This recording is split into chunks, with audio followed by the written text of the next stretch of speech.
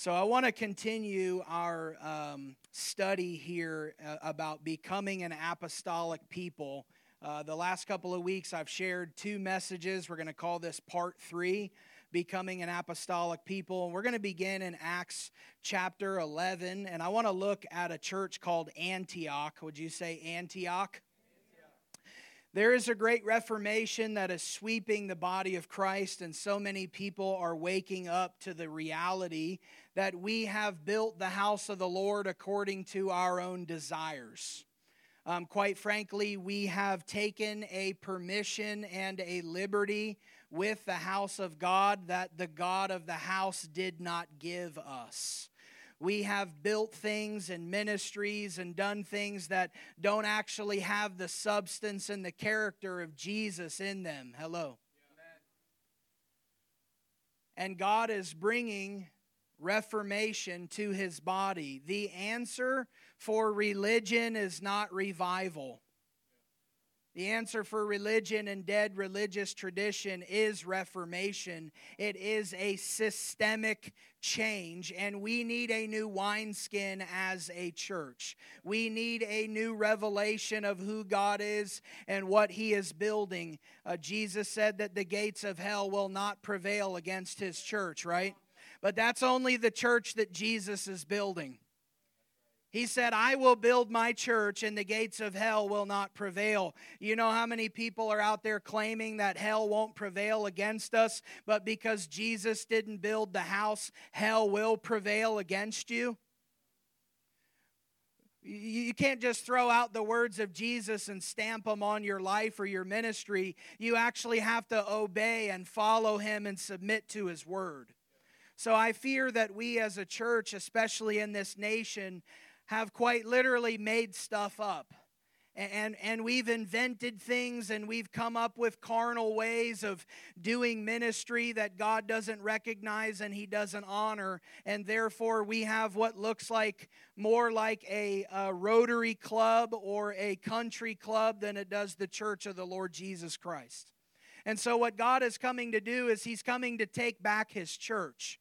Like He actually wants His body to be a reflection of Him who is the head, Jesus. Amen? All right, I'm going to pray because we're a little sleepy this morning, which is good for you because I always get a little riled up when I feel like there's pushback and resistance. So let's pray and let's go to the Lord. Father, I'm asking in Jesus' name that You would awaken us right now. God, I'm praying, Holy Spirit, that You would stir afresh and anew. Lord, would You come and break through the silence and the apathy that is in this room? Would You awaken our hearts and stir us? God, we're praying right now and asking and calling upon Your name, because we need help this morning. Would You cause us to go vertical? Would You cause us to lock eyes with You? Lord, we don't need more programs and strategies and plans of man. We need a revelation of who You are. So would You open the eyes and enlighten our hearts to see You? We ask for a spirit of wisdom and revelation in the knowledge of who You are. Lord, we're praying that You would be magnified, that You would be glorified, that You would be rightly seen and honored, that we might live our lives centered around You and not centered around ourselves. Oh God, would You deliver us from our feelings this morning? Would You break up all the hard ground in us that wants to live as victims and feel sorry for ourselves when there is one seated on the throne who is worthy, who is holy. Lord, You are righteous. Open our eyes to see You, God. Would You illuminate Your word? Would it cut us, pierce us, change us, and bring us into deeper revelation and knowledge of who You are? It's in Jesus' name we pray. Amen.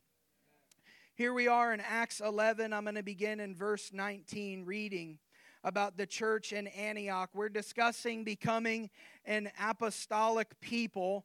The first section was about the ministry of Jesus, our apostle. The second section that we taught through was about the ministry of apostles today. And this third section is about the ministry of apostolic churches. And I will clarify and explain what all this means. But I'm just going to tell you from Jump Street that an apostolic church and an American church are worlds apart. Actually, the American church is missing the divine grace that God has given apostles. In other words, the body of Christ is over-pastored and under-fathered, which is why we have entire ministries that are built on making people feel good and feel pampered. And if I don't leave encouraged, then it wasn't God. Because our palate for truth is so small that if it doesn't make me feel good, it can't be God. But how many of you know if you have a fatal disease, if you have something working in your body that's going to destroy you and kill you, you're going to have to go through some pain to get healed. And the body of Christ needs to go through some painful exercises in order to get cleansed, in order to get healed, in order to get the cancer of entertainment cut out of all of our hearts. So God doesn't want us to gather and seek to be entertained. He wants us to be equipped. Amen? The church in Antioch, Acts 11, verse 19, Luke the physician writes, "So then those who were scattered because of the persecution that arose in connection with Stephen made their way to Phoenicia and Cyprus and Antioch, speaking the word to no one except to Jews alone. But there were some of them, men of Cyprus and Cyrene, who came to Antioch and began speaking to the Greeks also, preaching the Lord Jesus. And the hand of the Lord was with them, and a large number who believed turned to the Lord. And the news about them reached the ears of the church at Jerusalem, and they sent Barnabas off to Antioch." So what are we looking at here? There's persecution that's breaking out. Did you know that where there's no persecution, that apathy grows? We don't have a persecution problem in America. We have an apathy addiction, yes? So because none of us are really paying a high price to follow Jesus, none of you feared for your lives to attend this meeting today. There's not much of a threat upon our businesses or our livelihoods yet. Because there's not much of a price to pay, what you have is a lot of converts that aren't real disciples. In other words, we're trying to train and equip you in such a way at our Father's house that if somebody asked you to pay the ultimate price and suffer and die and be martyred for Jesus, that you would say, "Thank you for this promotion. I'm going to be in heaven with him forever," because the blood of the martyrs is the seed of the church. And where there's persecution, the church actually grows and gets healthier, because it grows in real discipleship. We need more persecution, and I'm not wishing darkness upon our nation, but I can tell you that as the price tag for following Jesus increases, we're going to find out who really belongs to him. Did you know that COVID-19, that there are people that have never even come back into fellowship because they realize, I like sitting on the couch anyway, because this is what's comfortable for me? I mean, guys, we live in Indiana, yes? Well, are we meeting today? It's cold. Well, I don't know what temperature it is in here, but it's warm enough for us to sit here and worship and read the Word of God, right? But we're full of excuses and apathy. We struggle to even show up places on time. I'm going to talk to you this morning because we lack honor and reverence for what God is doing. I promise you one thing. If you really believe that the Lord Jesus Christ, risen from the dead, was going to be here and he was going to share a word with you, you wouldn't show up past whatever the time was. And some of us don't show up that late to work all the time, I know, because you'd get fired. This is because our priorities are off. This is because comfort by nature is seductive. And we are all being seduced by the comfort of our American lives. So how do we break out of the comfort? How do we get into some uncomfortable things? And how do we say yes to following Jesus and taking up our cross, denying ourselves that he might be rightly seen and honored? I just want to remind you that the Lord Jesus warned his disciples every time about the price tag of what it would cost to follow him. He actually encouraged them to count the cost before they made an effort to walk his way. So our our mode of discipleship has to be challenging people, not just comforting them and coddling them. Amen? Are you ready for biblical discipleship? So look at what they were preaching. Verse 20. It says they went to Antioch. They began speaking to the Greeks also. What were they doing? Preaching the Lord Jesus. Now hold on a minute. You might have missed it. It doesn't say they were preaching about the Lord Jesus. They were preaching the Lord Jesus. You can talk about what, or you can talk about who. You can sing about what, or you can sing who. You can engage him, or you can talk about him. They were preaching the Lord Jesus. Apostolic preaching manifests Christ in such a powerful way that there's not what's the message, it's who's the message, and they embody the message so that Christ would be rightly seen and honored everywhere they go. Did you know that this is the desire of God for each of our lives? So that when people are around you, you're preaching the Lord Jesus. You're not just talking about him. Your life is preaching the Lord Jesus. Amen. Like my life is a sermon that's constantly being preached. And it points to Jesus Christ. So that the essence and the character and the nature of who he is, that people are left with an impression and a demonstration of who God is when they're around me. So they were preaching the Lord Jesus. They weren't just talking about God. More on that in just a second. The hand of the Lord was with them. Verse 21, a large number who believed turned to the Lord. Did you notice that in order for their belief to be real, they had to turn to the Lord? Don't miss it.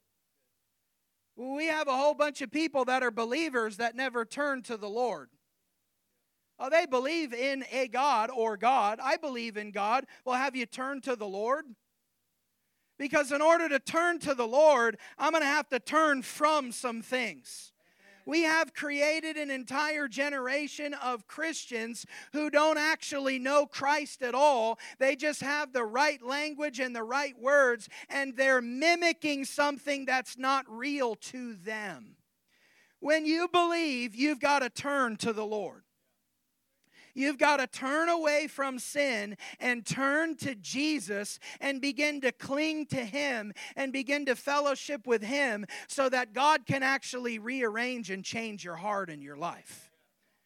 We have a desire problem. We have an appetite problem. And all of this is the result of apathetic living that says all you have to do is believe.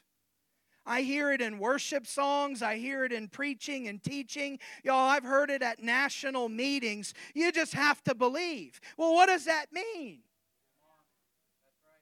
Do any of you believe in rainbows? You believe in them? I believe in them. I've seen them. Does whether or not there's a rainbow out change anything about your life or your day or how you feel? Maybe a little bit. Oh, that's beautiful. Oh, thank you, Lord. Oh, and I'm aware who comes to mind when we talk about rainbows, because the enemy wants to hijack the promises of God. Does it have any effect on your life? Can I tell you that for a lot of people that God's just as significant as a rainbow? He might as well be a unicorn. Whether he exists or doesn't actually exist, there's no turning to the Lord. Real repentance calls people out of and into. You're going to have to come out of some things. In other words, you've got a former manner of life and way of living. I heard somebody testify and said, when I got saved, I lost half my vocabulary. It's a funny comment, but what happened? I turned to the Lord. Oh, when I was a child, I thought like a child, acted like a child, reasoned like a child. But now that I've put away childish things, now that I've grown up, and now that I'm following him, all these things are no longer a part of my life. So I like to teach people, you know you've really been born again when you love things you used to hate and hate things you used to love. Show me some things that you love that you used to hate. Show me some things that you now hate that are despicable to you that you used to absolutely love. You just might be born again. So turn to the Lord. If you're far from God this morning, turn to the Lord. If you've been straying in your life, turn to the Lord. If you are going through a difficult valley, turn to the Lord. Turn to Him. He's waiting for us. He loves us. He's inviting us in, but you got to say yes to the invitation. And the news about them reached the ears of the church at Jerusalem, and they sent Barnabas off. Would you say sent? They sent Barnabas off to Antioch. Then when he had come and witnessed the grace of God, verse 23, he rejoiced and began to encourage them all with resolute heart to remain true to the Lord. So now that you've turned, remain there. Now that you've turned, don't go back. Now that you've turned, don't entertain things from your former way of living. You got to get some new friends. You got to delete some phone numbers. You might need to get off social media completely. You've got to make efforts to follow Jesus and deny yourself and take up His cross. Why? Because we all want resurrection life and power without crucifixion death. What we've preached in America is a gospel that offers people the promises and the benefits without the sacrifice and obedience that God Himself requires. We treat people like, yeah, just say yes today and you'll have all the benefits and all that. And it's like, y'all, you still have to bear fruit in keeping with repentance.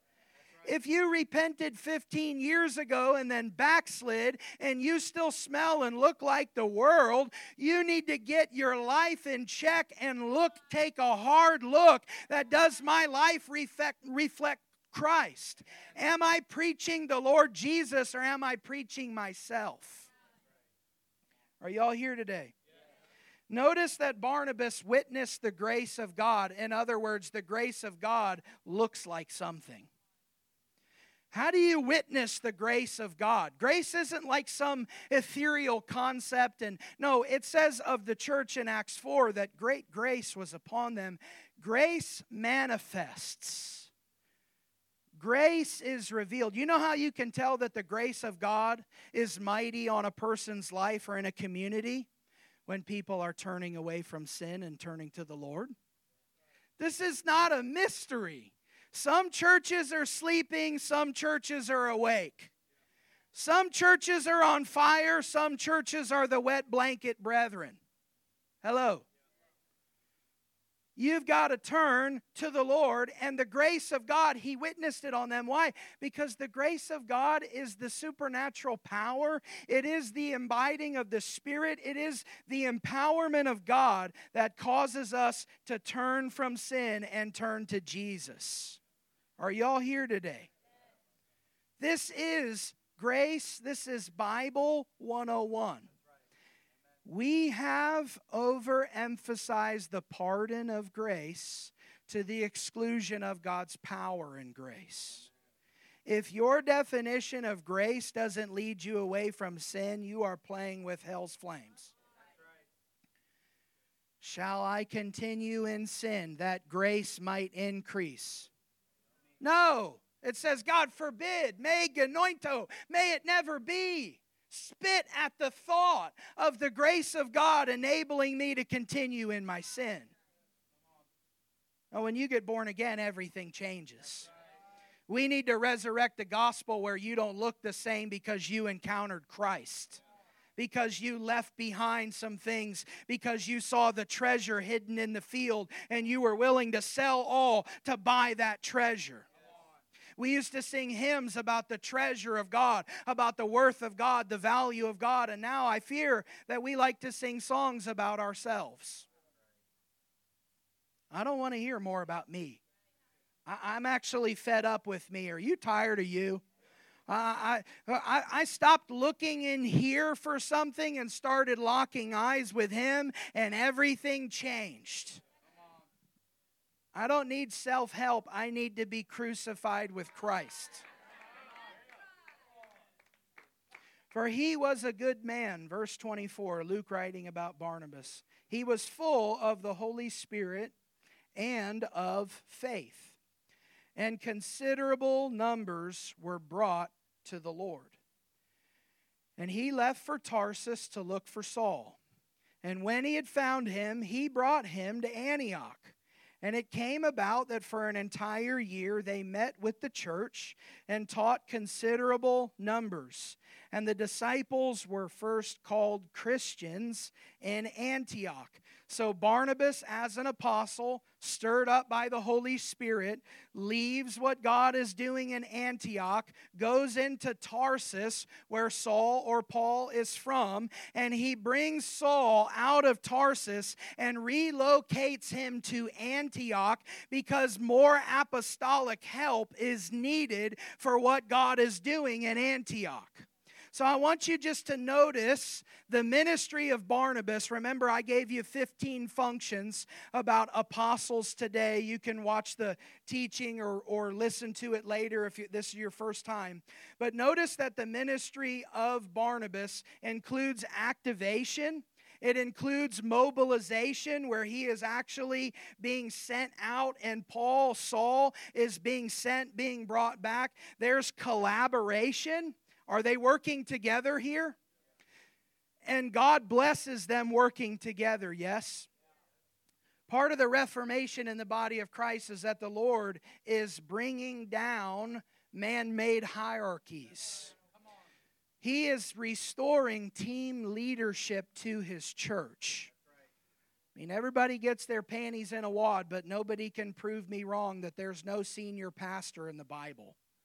And that we've all been trained and brainwashed to walk into a church and say, who's the senior pastor?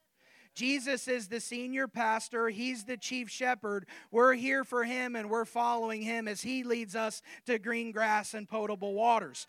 Biblical government is elders, plural. It's team. It involves accountability. It involves preferring and deferring and honoring one another. And that's safety, and that's the accountability that we need in the body of Christ. Perhaps we've seen the destruction and the immorality and all the garbage that we've been through because we're still trying to do church our way and not God's way. Good morning.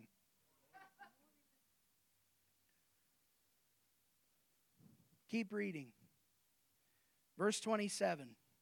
Now at this time, some prophets, notice the plurality of prophets, came down from Jerusalem to Antioch. Now the prophets are mobilized.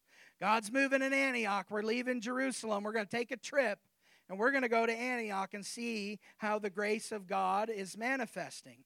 Verse 28, one of them named Agabus stood up and began to indicate by the Spirit that there would certainly be a great famine all over the world. And this took place in the reign of Claudius. And in the proportion that any of the disciples had means, each of them determined to send a contribution for the relief of the brothers living in Judea. And this they did, sending it in charge of Barnabas and Saul to the elders. So what you're witnessing here is the prophetic and the apostolic working together to meet a legitimate crisis in Judea. There's a famine, and God mobilizes the ministries of apostles and prophets to help the church in Judea, which just literally means the land of the Jews. They're collaborating. They're working together as a team. They're being sent out. There's movement. When you are used to religion, what you are indoctrinated to think about is our church and how does this benefit us? And you develop an us against them mentality that stinks in the nostrils of God. The reason why churches don't work together is because pastors are jealous of each other. The reason why you can't refer someone else to another ministry or promote other people is because we have invented a form of ministry that is about getting as many people as possible to depend on us.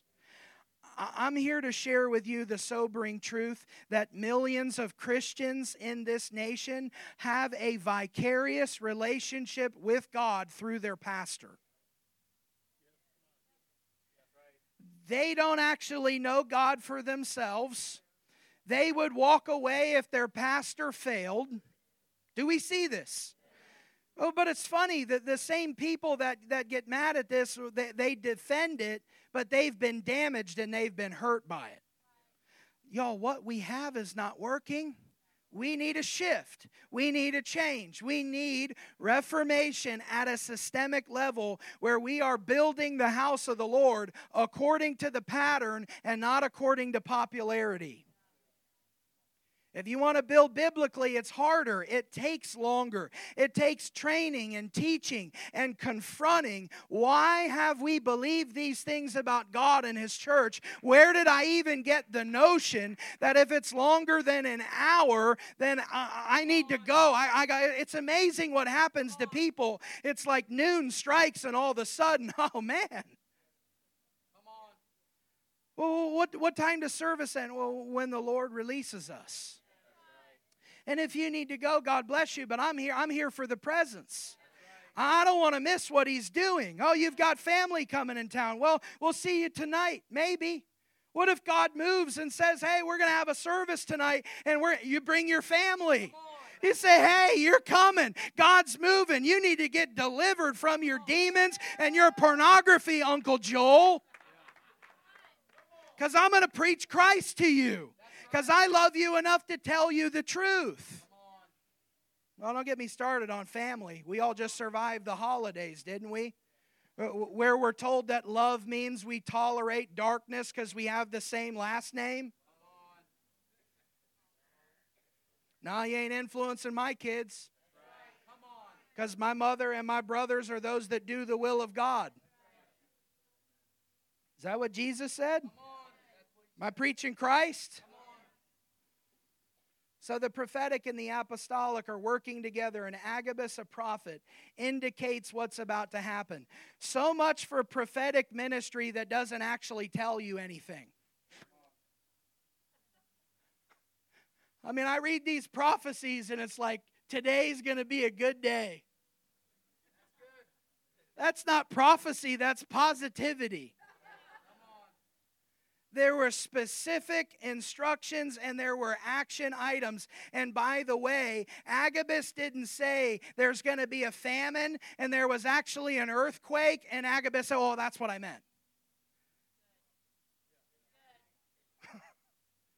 Now, if you got the word of the Lord, it'll come to pass. And you don't have to stretch to fit and to change. And to, no, listen, if God's speaking, then God tells the truth always, yes? Prophetic that's full of manipulation and control is from the pit of hell. Apostles, father, and found. This is their role in the body of Christ. Prophets, forewarn and foretell.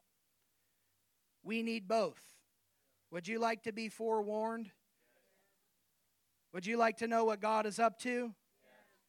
We need the fathering, founding, foretelling and forewarning ministries of apostles and prophets today. Go to Acts 13. Let's keep reading about Antioch. And there's more about Antioch in Acts 14, but I'm going to try to stay on assignment this morning. Acts 13, verse 1.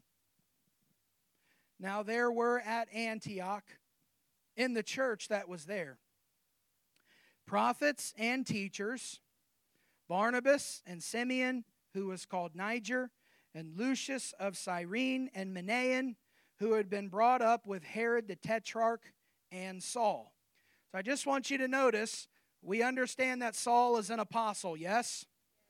According to Acts 14:14, Barnabas is an apostle, yes?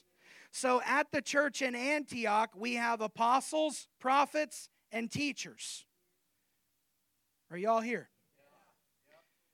They didn't have a senior pastor. and a deacon board and a welcoming committee. They had apostles, prophets, and teachers at the church in Antioch. Now, what are apostles, prophets, and teachers?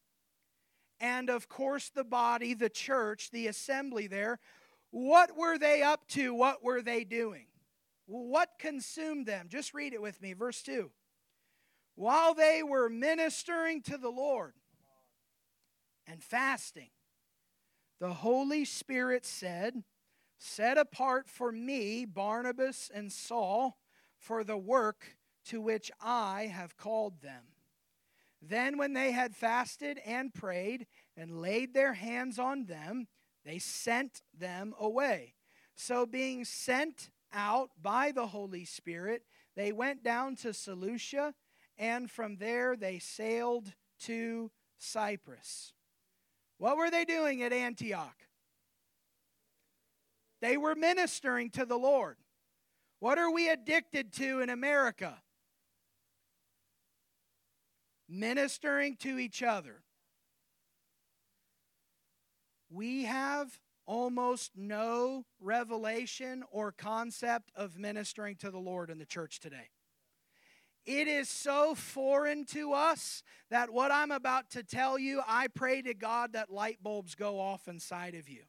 The thought that as a church we exist to minister to the Lord and to move the heart of God is almost completely lost on us, and all we are left with is ministering to people. We have entire ministries that their mission statement is they exist to help people. They are Christian charities. They are not God-ordained churches. Apostolic churches minister to the Lord because they recognize we exist for Him. The needs of people needs to get out of the driver's seat and stop manipulating the church's direction. The needs of people actually go in the back seat. They're important. People are important to God, but they don't drive the bus. When churches make it their mission to meet the needs of people in a primary way, the presence of God gets neglected. The Lord Himself gets ignored. When you understand what it means to minister to the Lord, you don't talk about God, you talk to God. You don't sing about God, you sing to God.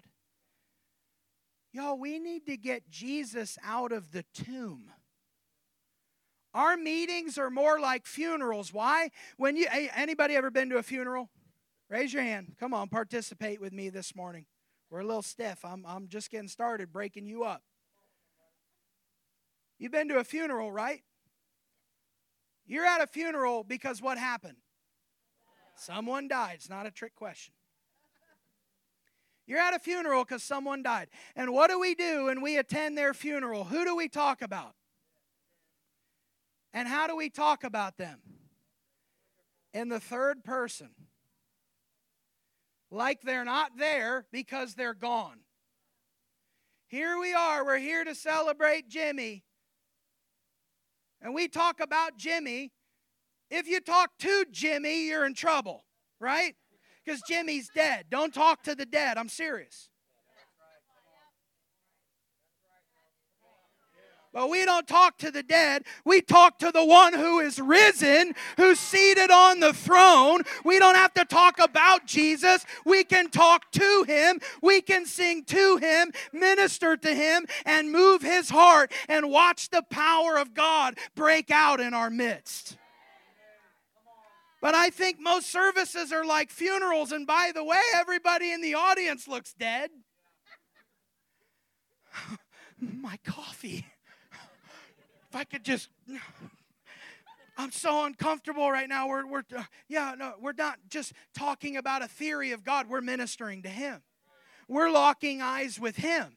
Worship reveals who can see and who can't. I observe people in worship not because my heart is to criticize or to judge, but I want to know who can see Jesus and who can't. Because I'm not just waiting for another song about God. I want to close my eyes and worship the one who is invisible and yet fills all things. Because my heart has been illuminated, I've got revelation. The difference between revelation and information is one is about God and one is unto God. When Christ is revealed, you know Him for yourself. We've got to restore ministry to the Lord in the church. I'm going to challenge you. Some of us are avoiding prayer in a corporate sense because we don't know how to minister to the Lord. Because we're afraid of our boredom and our distracted minds that wants to get purified, that God wants to cleanse. This is why we'll show up for teaching. Teaching is about God, and we need it, yes? But show up for prayer? What are we going to do? We're going to pray. We're going to seek the Lord. It was Leonard Ravenhill, one of my all-time favorite quotes. He said that Sunday morning tells you how popular the church is. Sunday night service tells you how popular the pastor is. And the prayer meeting tells you how popular God is. Prayer is the hardest thing to market in the church. Why? Because we're just trying to get you to show up for God. Like, just seek His face. I don't want to sound like a Nazi, but you can drink coffee later and you can talk later. I have people that come up and it's like, well, let's have a conversation. I'm like, we're ministering to the Lord right now. We're praying and we're seeking His face. You and I have each other's phone number. Can we talk about it later? Because His presence is my priority. Because I need the presence of God and I need to seek His face. I need to connect with my Father. If I don't connect with my Father, I have nothing to say. Do y'all know Abraham Lincoln? Mitchell, I'm going to pick on you because I know I can count on you for historical facts and information. Do you know Abraham Lincoln? Okay. Mitchell knows Abraham Lincoln. Mitchell, tell this holy congregation a few things about Abraham Lincoln. He was the 16th President of the United States, elected in 1860, served one term in office, and then was assassinated in his second in 1865. Thank you. Everybody give this man a hand. On April 15th, 1865, he was shot in Ford Theater. He was assassinated. You don't know Abraham Lincoln. You know about Abraham Lincoln. None of y'all ever met Abraham Lincoln, yes? We know about him. Y'all, this is what we do to God. I know about Jesus. Do you know Jesus? See, because when you just know stuff about God and your head is packed full of information, when things get hard, you run. But when you've got real revelation knowledge, when things get difficult, you go into the presence of the Lord. Father, help me. Amen. Because you know the Father for yourself. I said earlier that people are living vicariously through their pastor. It's the truth. We show up, tell me something about God. And this is why the collision is so real in the church today. Because you have ministries that don't just want to be a lily pad for people to come in and sit down. We're meant to be a launching pad where you get trained and equipped. Know God for yourself. I mean, think with me through a familiar passage real fast. God gave some to be apostles, prophets, evangelists, shepherds, and teachers, right? It's Ephesians 4:11. Why did He give the 5 ministries? For the equipping of the saints for the work of ministry. But almost everybody thinks that means the fivefold is given to teach you how to minister to you. I just proved it to you. I'm going to equip you and you're going to learn how to... No. We're going to equip you to minister to God. The fivefold ministry is given in the earth to equip the saints for the work of ministry, to minister to the Lord. So that we could move His heart, so that you would have eyes to see and ears to hear what the Spirit is saying to the church. Are y'all tracking with me? I know it's a shift, but we've made ministry all about us because we're addicted to me. We need deliverance from me. The greatest deliverance that God can do in our lives is help us to get over ourselves. I don't need another 7-step to mitigate this sin issue in my life. I need the cross of Christ to set me free by the blood of Jesus. And I, by the way, just completely reject the notion that pastoring is about coddling and comforting people, because I know some real fivefold pastors that will chew you out in Jesus' name, that will confront you in your sin and your darkness. Real fivefold shepherds are going to confront you as you head to the rattlesnake's den. We've got some real pastors in this church who are planning on and praying about pastoring y'all. Not coddling you, not comforting you, not looking the other way and winking at sin. I didn't see Jesus, the Good Shepherd, do that. We need a restoration of pastoral ministry. Real pastors practice Matthew 18 and say, hey man, your walk doesn't match your talk. So either shut up or repent. Our walk should match our talk, yes? We don't need any more inconsistency in the body of Christ. We don't need any more hypocrisy. We need authenticity. We need reality. So while they're ministering to the Lord, and by the way, I'm going to give this to you as homework. I'm not going to go into it because I'll get completely derailed. But read Ezekiel 44. Go ahead and write that down or make a note on your phone. Read Ezekiel 44. And the only thing I want you to notice there is that there's biblical precedent for those who are allowed to minister to people, but then those, the sons of Zadok, who have not defiled themselves, they're permitted to minister to the Lord. We have made the privilege of ministry about ministering to people, and that's not the priority. It's about ministering to God. Almost the entirety of my biblical education was about learning how to minister to people. I feel so robbed. What if we had training centers and equipping centers and ministry schools that taught people how to minister to God? Because if you know God, you'll have something to say to the needs of people.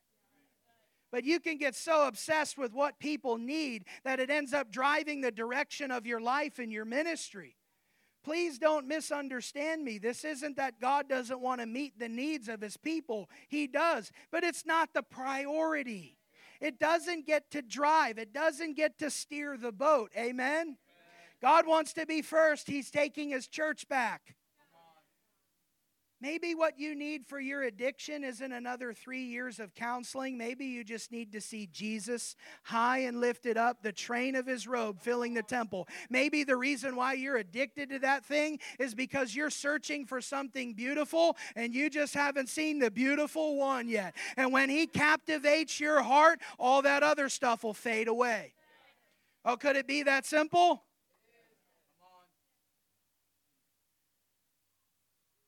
Only people I've ever seen get free are those that didn't care what anybody thought. They were tired of keeping up with appearances and impressing people, which is all religion does to you, by the way. What's everybody going to think? You know what real kingdom says? What does Father think? We've become so good at making people comfortable that the Holy Ghost can't even move. I mean, God wants to move His church and He can't even budget. Some of y'all heard me. He can't even budget. B-U-D-G-E-T, budget. He can't even move His church because God moving's not in the budget. Come on. Preach it. Come on. Hello. Oh, we can't afford. No, you can't afford not to obey the Lord.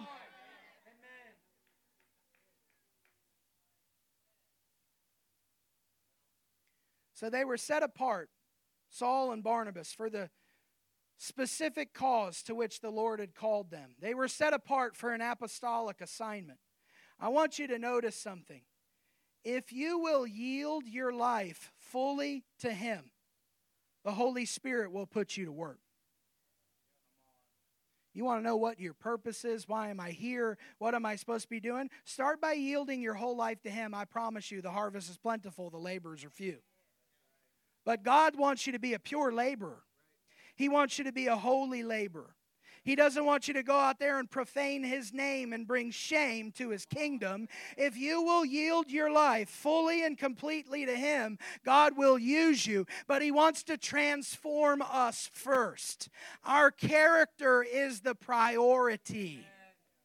And God is grounding and rooting His body again, and that how you live your life matters, and how you treat your wife matters, and how you father and mother your kids matters to the Lord, because my relationship horizontally is a reflection of my relationship vertically. Don't tell me that you just love God and you speak in tongues and you can still cuss people out. Why? Because enough guile and anger and venom hasn't been driven out of you yet. Anybody signing up for the crucified life? I am, because there's real power in it. I'm telling you, it really works. You won't find it at the end of the bottle, at the end of the pills. You can't find it in this life. It's all deception. It's all lies. It's all to get you to destroy yourself. How many people, if they could go back, they would never touch the drink? If they would never. Now you've got to battle temptation in your life that you never should have had to fight off because you opened doors. I want to raise my kids where they don't have to fight 15 million temptations because they never opened the door to the devil, because they were raised in the house of the Lord.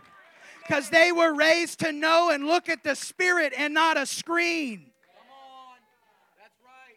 We are pacifying our children with entertainment, yes?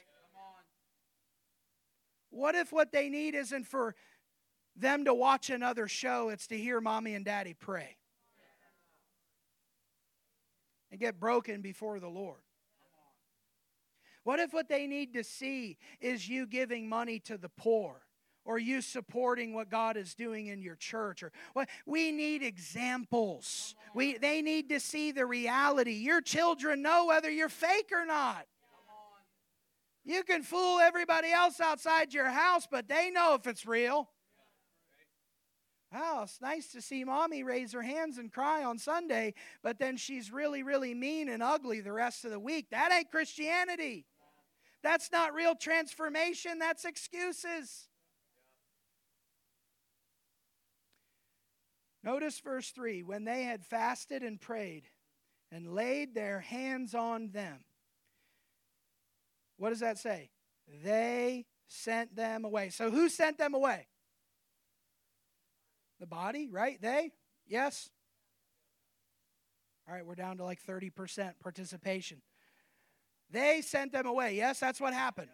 What does verse 4 say? Who sent who away? Oh, you don't say. So which was it? Was it the Holy Spirit or was it the people? It was both. Why? Because we have to get in agreement with what God is saying. The church in Antioch had to partner with what the Lord was saying. Separate unto me Saul and Barnabas for the work to which I've called them. They fast, they pray, they laid their hands on them, and they sent them out. Do the work of the Lord. They were in agreement and alignment with what the Holy Spirit was saying. Do you know how many people have real gifts and grace on their lives and they are trapped in the possession of religion? And I'm so grateful that we don't experience this in this house, but y'all, I meet them everywhere I travel, where people are quite literally stuck where they're at. They have a bigger call, they have a greater anointing, but because religion is so possessive, it's like, no. You cannot fulfill the call of God. You're supposed to tell me who God is. Yeah, people that they're literally, religion makes you possessive. It makes you possessive of your leaders, and it makes leaders possessive of the people. Everybody belongs to God, yes? So separate unto me Saul and Barnabas to the work to which I've called them. They sent them out. They didn't release them. They didn't let them go. They sent them and they blessed them. This is why your prayers are so meaningful to me, because I know that you're sending me in your heart. I know that you're believing for breakthrough and increase and the kingdom to manifest when I'm gone. You know why? My heart is still right here. I spent all of 2023 almost on my knees repenting to the Lord in different places, saying, Father, I don't even really want to be here. I never even wanted to be in ministry. But if this is what you want for my life, then help me to want to do this. Put your desires in my heart. I don't like leaving my kids. I don't enjoy my sons crying because daddy's not going to be home. But it's a sacrifice that we make to advance the kingdom of God. What if the best thing that my sons need, because God knows my children, is they need to see their dad fulfill the call of God because they've got the call of God on them too? What if the father will father them in my absence? What if he'll love them through his body? You trust God for it all or not? So they laid hands on them. The laying on of hands is New Testament order. They didn't say, sounds good, see ya.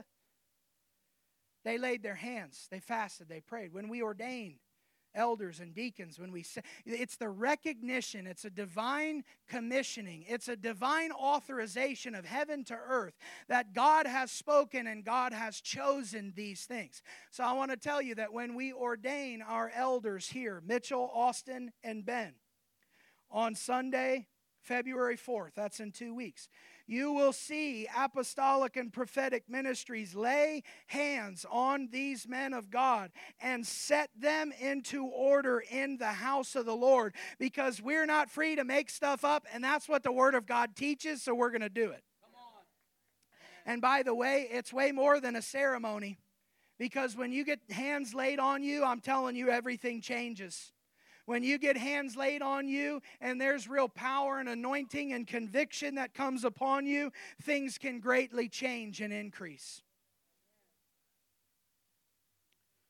All right, let's talk about the ministry of apostolic churches. And by the way, the celebration is February 7th on Wednesday. And we want you to be there if you're a part of the fam. We'd love to have you celebrate what God is doing here. So let's look at, I'm going to give you 10 of these as we discuss the ministry of apostolic churches. Hopefully you have a great blueprint so far from Antioch. Number 1 is to minister to the Lord and exalt Christ over everything, where His presence is the ultimate priority. The needs of people are secondary. Pastoral ministry is centered on the needs of people, which is good. Are y'all hearing me say that we need to meet people's needs? I'm not at all suggesting we ignore people or tell people to just get over it. That's not the heart of God. In Acts chapter 6, we see this play out beautifully. There's a need, but the apostles are not going to be distracted by the need. They're going to prioritize the word and prayer, because that's the assignment of God. They're going to assign others to meet the need that is presented so that everybody wins. Because when you think kingdom, you think about multiplication and you think about a greater, deeper reach. But when you're stuck in religion, it's all about how does this affect me and influence me? Where we have to get broken from thinking about ourselves and thinking about the call and the glory of Jesus. So apostolic ministries will minister to the Lord. They'll exalt Christ over everything.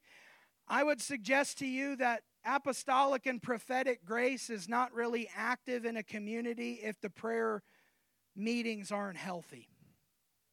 Because apostles and prophets are given to the place of prayer because the grace on their life demands it, and their influence on the body is so that you recognize that you demand it as well and you need it too.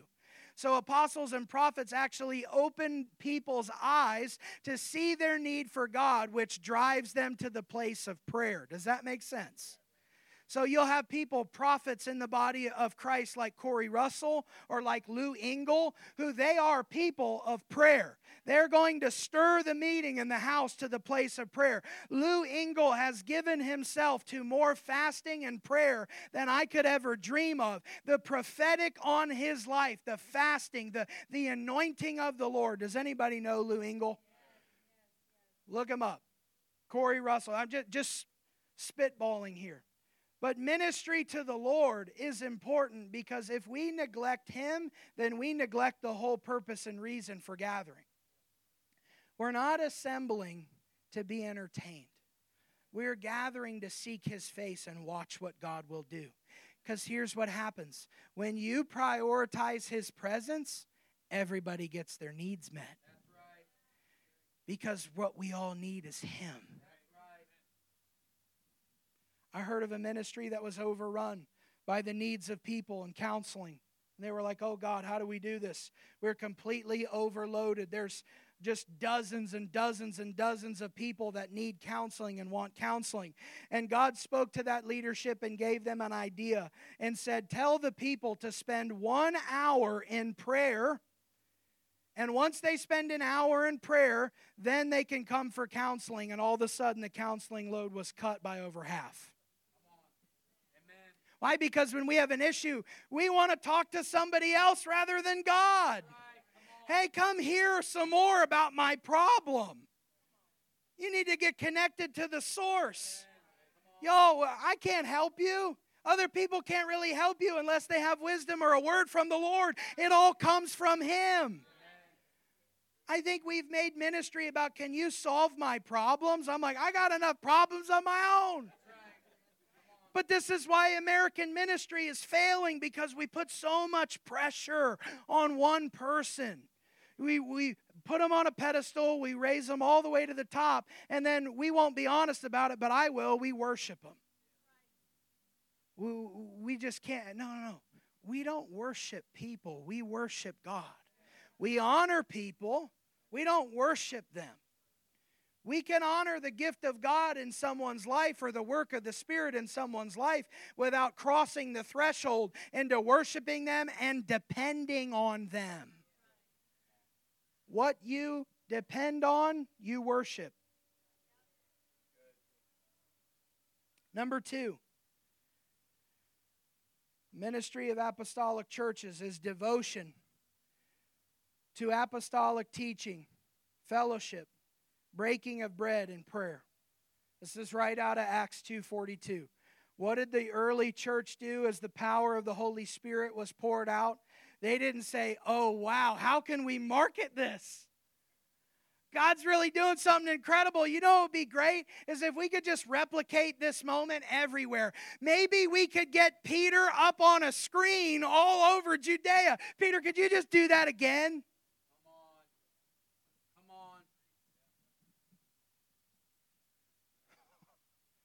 on. No, the disciples started making disciples.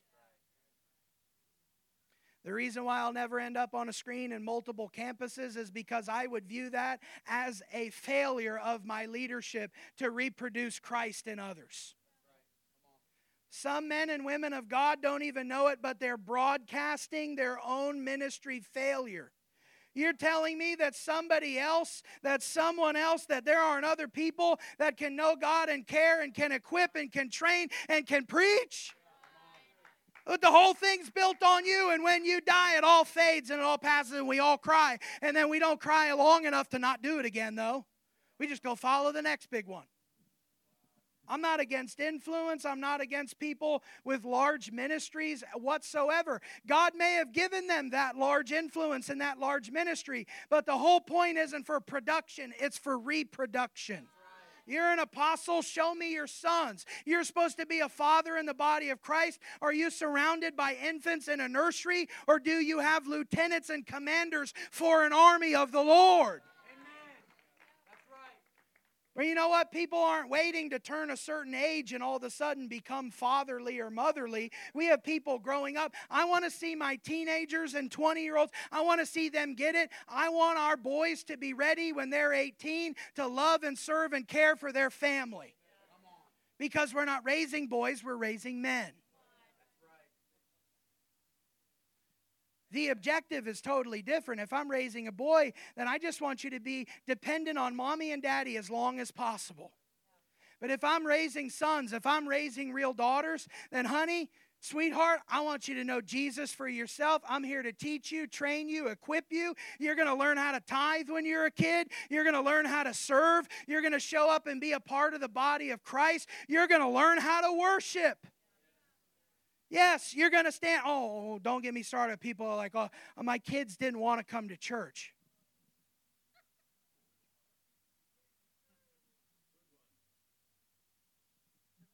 Did you say your kids or your adults you live with?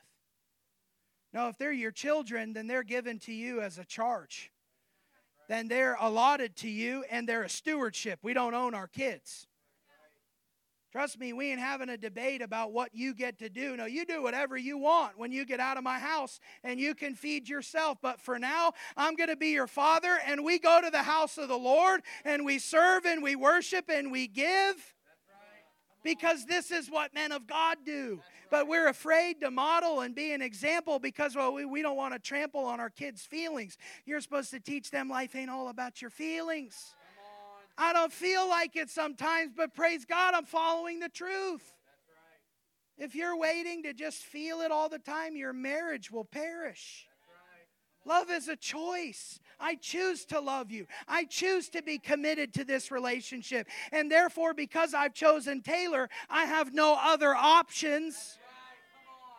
Like not even a message. No, because my heart is faithful. Devoted to apostolic teaching. Something about what I just said has something to do with that. The breaking of bread is not eating food. It is the body and blood. It is the Lord's Supper. Later in Acts 2, it says they were taking their meals together. It's good to fellowship over food, but that's not breaking bread. Apostolic teaching, I told you, they were preaching the Lord Jesus. They weren't just talking about Bible stuff. They weren't just pumping people with information. Hey, would you like to know a few facts about the Torah? There's a time and a place for that, but you can't get to heaven with information. You're going to get to heaven through revelation of Jesus Christ and confession and repentance of your sins. Amen? Apostolic teaching is Father-centered, Christ-exalting, and Spirit-moving. Apostolic ministry is planted on who God is.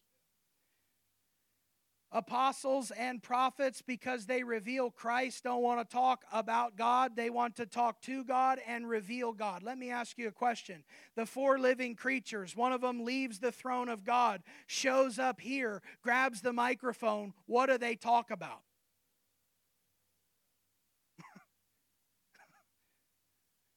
What do they talk about? God. The four living creatures aren't looking at each other around the throne of God and saying, isn't he worthy? That's what we do in church, though. Here's our third person worship songs. He is worthy. No, God, you are worthy. They're not around the throne saying he's worthy. They're saying you alone are worthy. They're not talking to each other about the Lord. They're seeing him and worshiping him directly. We need the living creatures. We need the elders. We need the scene in heaven to capture our hearts. There's no entertainment in heaven, but there is God revealed in all his glory and beauty and majesty. You like beautiful singing and operas and orchestras and, oh, I can't wait for heaven. How much more? The beauty, the majesty, the holiness, the honor. It's going to be so wonderful and so splendid, we can't even begin to dream. I cringe when people talk about heaven, and it sounds like a better version of earth. It's like, wow, that sounds like earth with no suffering. That's not heaven. Like we're going to sit around and we're going to play pinball? And our thumbs won't hurt after an hour? I'm just as surprised by that statement as you are. It's like, well, I can't wait to get to heaven and, I don't know, sit around. No, you're going to get to heaven and worship. This is why there's a real problem. If you don't like worship on earth, you might not want to go to heaven. stand up, close your eyes, stretch out your hands, sing to the Lord, because the Word of God says it. The Word of God teaches me how to worship. Get in touch with your emotions, because God gave you them so that you could worship Him with them. We got to talk about stoicism. The Holy Spirit's moving and God is pouring out His grace, but we're unmoved in body, unstirred in soul, and unprovoked in spirit. And every encounter they have with God in the Bible, they're falling down on their faces. They feel like they're going to die. They don't look dead. They feel like they're going to die. Because the presence, if you've ever had a dream, an encounter, a vision, I'm telling you that words won't do it justice. Number 3, the ministry of apostolic churches is valuing and releasing the fivefold ministry into kingdom function. This is what apostolic New Testament churches do. They value the fivefold ministry, and then they release them into kingdom function, especially the mobilized ministries of apostles, prophets, and evangelists. Shepherds and teachers are localized in their sphere and in their influence. They're homebody and homegrown, and God made them that way for a reason, because shepherds, good pastors, your elders, they're God's insurance policy that His people get the care they deserve. God doesn't want His people neglected. He doesn't want the wounds of His people healed superficially. That's why I told you I reject pastoral ministry that sounds like coddling. That's not pastoring, that's compromise. Real pastoral ministry has confrontation in it. Like, hey man, if you keep doing this, you're going to lose your marriage. You're going to orphan your kids. I love you enough to tell you the truth. Do you value the fivefold ministry? I do. I'm grateful. The fivefold ministry is given to represent the ministry of Christ Himself, that Jesus might be seen and known in the earth. I'm grateful for the apostles and prophets and evangelists and pastors and teachers in my life whom God has connected me with, who always leave me wanting more of Jesus. Number 4. Equipping and mobilizing people to expand the kingdom in their sphere.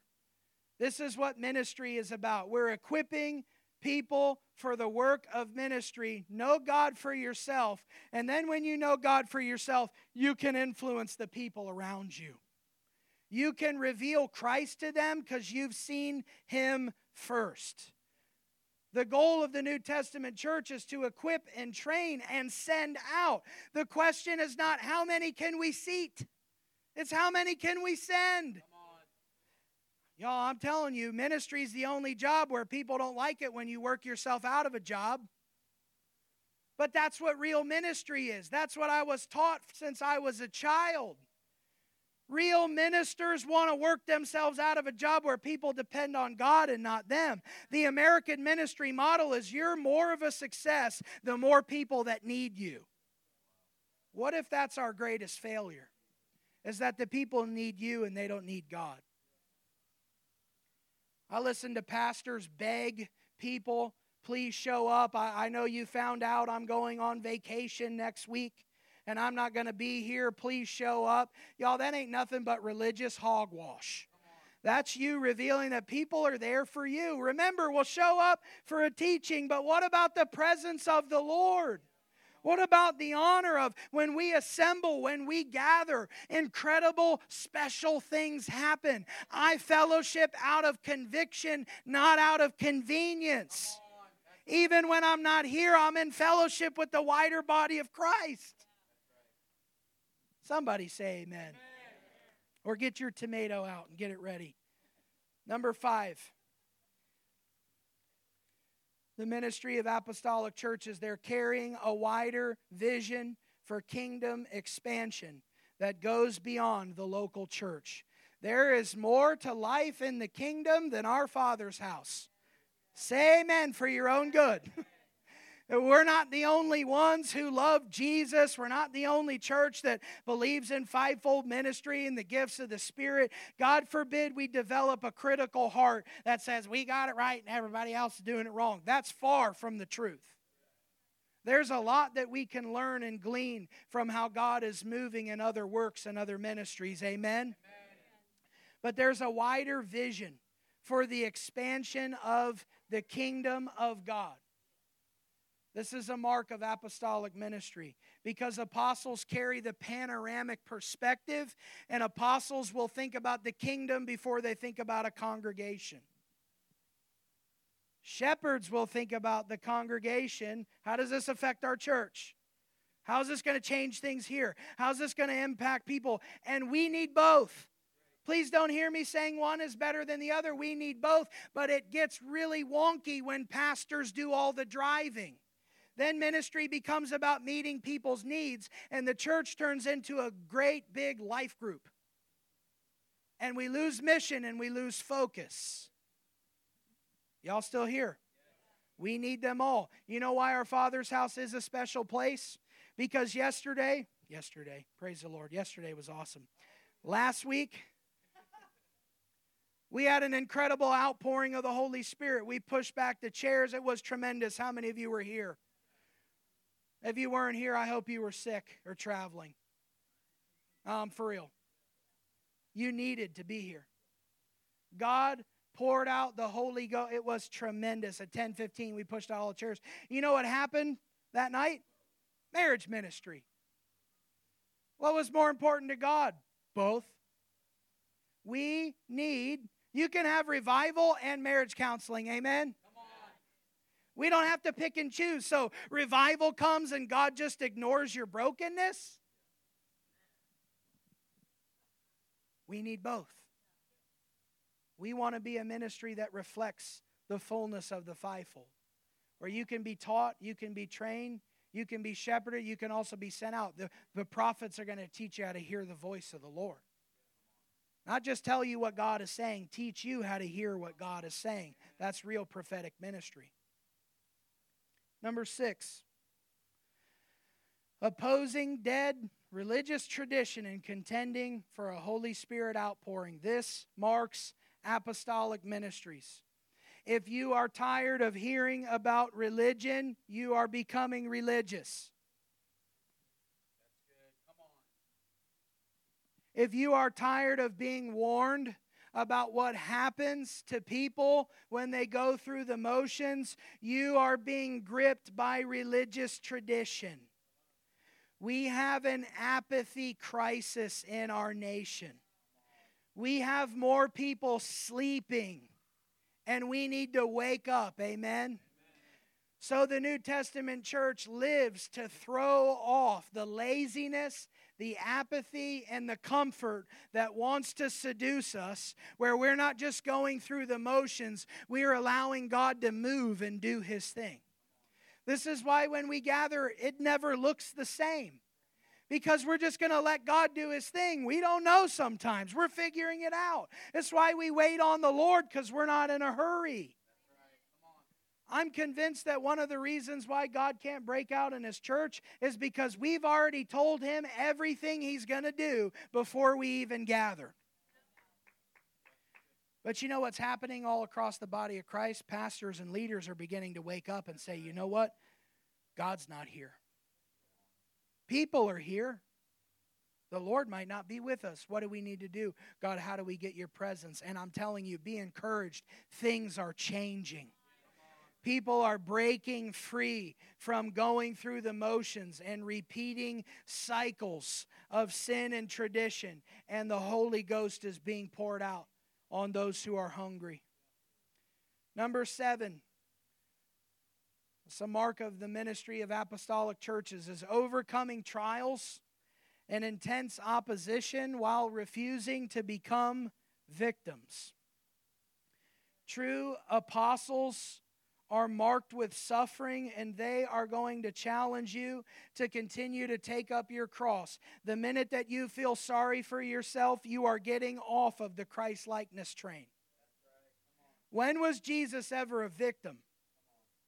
He was abused. He was neglected. He was mistreated. He was crucified and suffered far beyond anything that anyone in this room has ever experienced. And yet, he was never a victim of the trauma that he endured. It never became his identity. What he went through never defined him. Come on, I'm preaching to somebody this morning. Where the revelation of the Father, he knew God, that he would suffer. He was looking to the joy set before him. If you are here and you are hurting and you are suffering, God wants to help you through and comfort you along the way. He's going to get you through it. You don't have to stay stuck there. The apostles traveled in Acts 14. You know what they showed up at churches and said? Through many tribulations and trials, we must enter the kingdom of God. That was their message. Go read it in Acts 14:22. Through many trials and tribulations, they're saying, here's the kingdom, trial, tribulation, persevere. We show up and tell people, accept Jesus, and everything in your life will you're going to become a millionaire. Everything in your life will rapidly change. Everybody's going to love you. And we failed to warn people, if you really stand for Jesus, you're going to get some haters. That's right. Come on. Jesus said, woe to you when all men speak well of you. That's right. Luke 6:26. Woe to you. Like, watch out.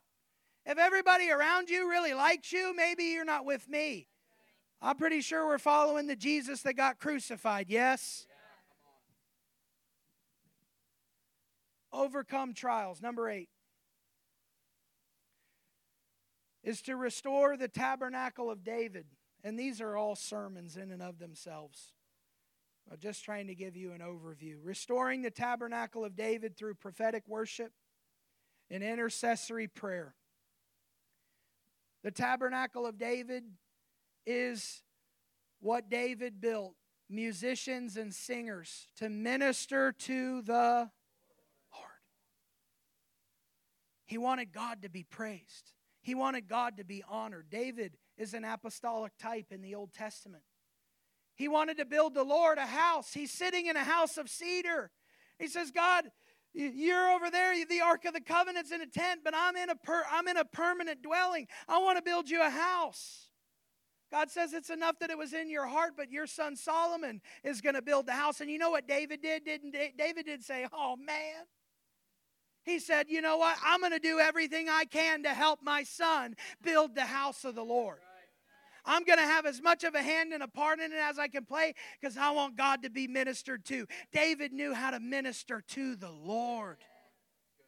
Why? Because before he became king, he learned how in the shepherd's field. We have a whole generation of people that want to slay Goliath but don't know the lion and the bear. We want to be promoted far beyond what we're ready for. And if God answered our prayers, it would destroy us. It would expose us and blow us up. My fathers in my life tell me that all success is toxic. That's good wisdom. That's the kind of stuff we need to hear. What if we chased intimacy instead of influence? I don't want to preach to more people. I want to know God for myself. Number 9. Meeting physical and financial needs through sacrificial service and radical generosity. True New Testament churches are crazy generous. Some of you heard we gave away $174,000 last year. We gave away almost a quarter of our budget. Why? Because that's what God said. We'll give away $500,000 this year. I don't care. We will obey the Lord. It's about radical obedience and generosity. Because when God has a hold of your life, your wallet just naturally follows. Some of you have heard me say this before, but I'll repeat myself. The people that cause the most trouble in churches are those that give the least. Why? Because when you start to give and surrender your finances to the Lord, something has happened inside of you where all the drama and all the trash has gotten out of you, and you become humble and faithful and obedient. Why? Because it starts right with your money. Did Jesus say you cannot serve two masters? And He didn't say God and sex. He didn't say God and fame. He said God and money. We worship God with our money. We don't worship money. The best way to get delivered from fear and greed simultaneously is give it away. You're not going to give yourself into poverty. I know of no one who regrets giving their money to the Lord who was fully surrendered. You start to see I'm telling you, some of you are that close to a breakthrough in your life. Surrender your finances to the Lord. And you don't want to give here, fine, but give your finances somewhere. Actually, the gifts and the talents you've been given are so that you can bless and prosper others, not you. Number 10, impacting the surrounding region and reaching them with the gospel of the kingdom. Would you stand to your feet?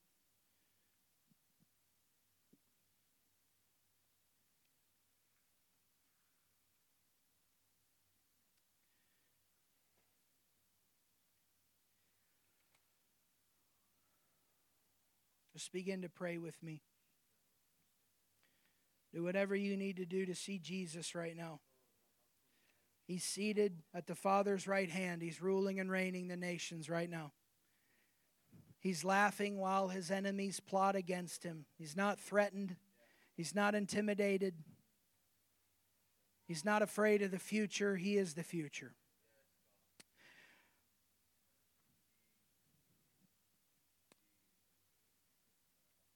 Just connect with your Father. You don't need music. Whatever you need to do right now, just want you 30 seconds. Just minister to the heart of God. We're not watching other people worship. We don't need a band.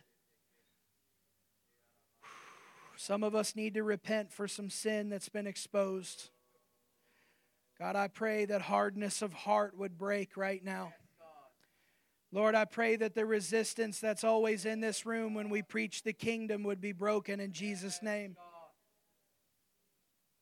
God, I pray that you would open blind eyes, that you would open deaf ears, oh Lord, that you would heal marriages, that you would restore families. God, would you pour out your Holy Spirit beyond measure? Lord, we're asking that as it was on the day of Pentecost, that you would do it again and again and again. Lord, we want more of you, Holy Spirit. We need you in this place. God, I thank you that you are raising up your righteous remnant in every place. God, I pray that our Father's house would always seek your face, would always prioritize your presence first and foremost, Lord. Would you be preeminent in our midst? Jesus, would you come to have first place in all things? God, I thank you that we're putting you back on the throne of your church, that we are enthroning you today and dethroning ourselves, that we are humbling ourselves in your presence this morning and repenting for everything that would get in the way of knowing you. God, I pray right now for hunger, for spiritual hunger. God, I pray that you would break the victim mentality that is neutering the men in this church. God, I pray that you would break off every form of self-pity and that you would bring us into endurance and perseverance. Father, I pray for the unction of the Holy Ghost to come upon your sons and your daughters. Let the spirit of prophecy, which is the testimony of Jesus, flow in this place. Every blockage break. Every hindrance now in Jesus' name fall and be broken. Let a river of the Holy Spirit flow in this house. Let the life of God teem in this place. Keep praying with me. Just 30 more seconds. Let's move the heart of our Father this morning. We're pushing back. There's a resistance. There's a sleepiness. There's a heaviness. There's a silence. God, I pray that you would give us back our voice today. Lift your voice to the Lord right now, brothers and sisters. I dare you to get loud for Jesus. Stadiums are filling for NFL football today. People are going out into freezing cold for football. Can you get loud for Jesus? Can you surrender your life to Jesus? King of kings and Lord of lords. Oh! God, awaken the groan in your church. We've been apathetic. We've been passive. We've wanted it easy, but God, now we just want you. Forgive us for playing games and pointing the finger. Forgive us for our cowardice and our fear. Would you fill us right now with boldness?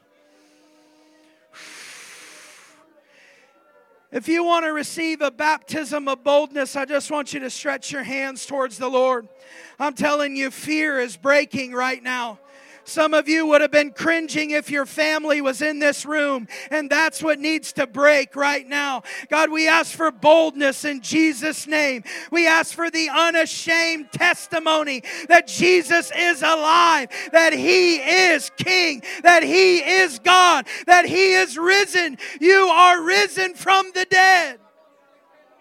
Would you remove shame right now? Fear, go. Holy Spirit, would you flow again? We're turning in compromise. We're trading in apathy. We're receiving boldness and power from on high. God, I thank you that this region will know Jesus Christ, that this county will hear that Jesus is Lord to the glory of God the Father. I thank you, Lord, that sin is being confronted, that every agenda of the enemy is breaking. God, we will not bow to the agenda of the devil. We will not cower to the LGBTQ community. We will love them and tell them the truth. We will not look the other way at gender confusion and dysphoria. We will not partner with confusion. We will bring clarity and conviction.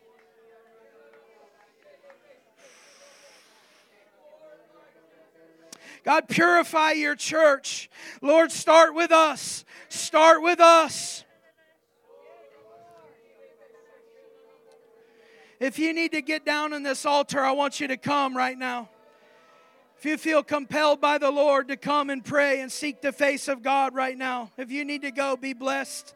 Be released. We're just going to pray for a few more minutes.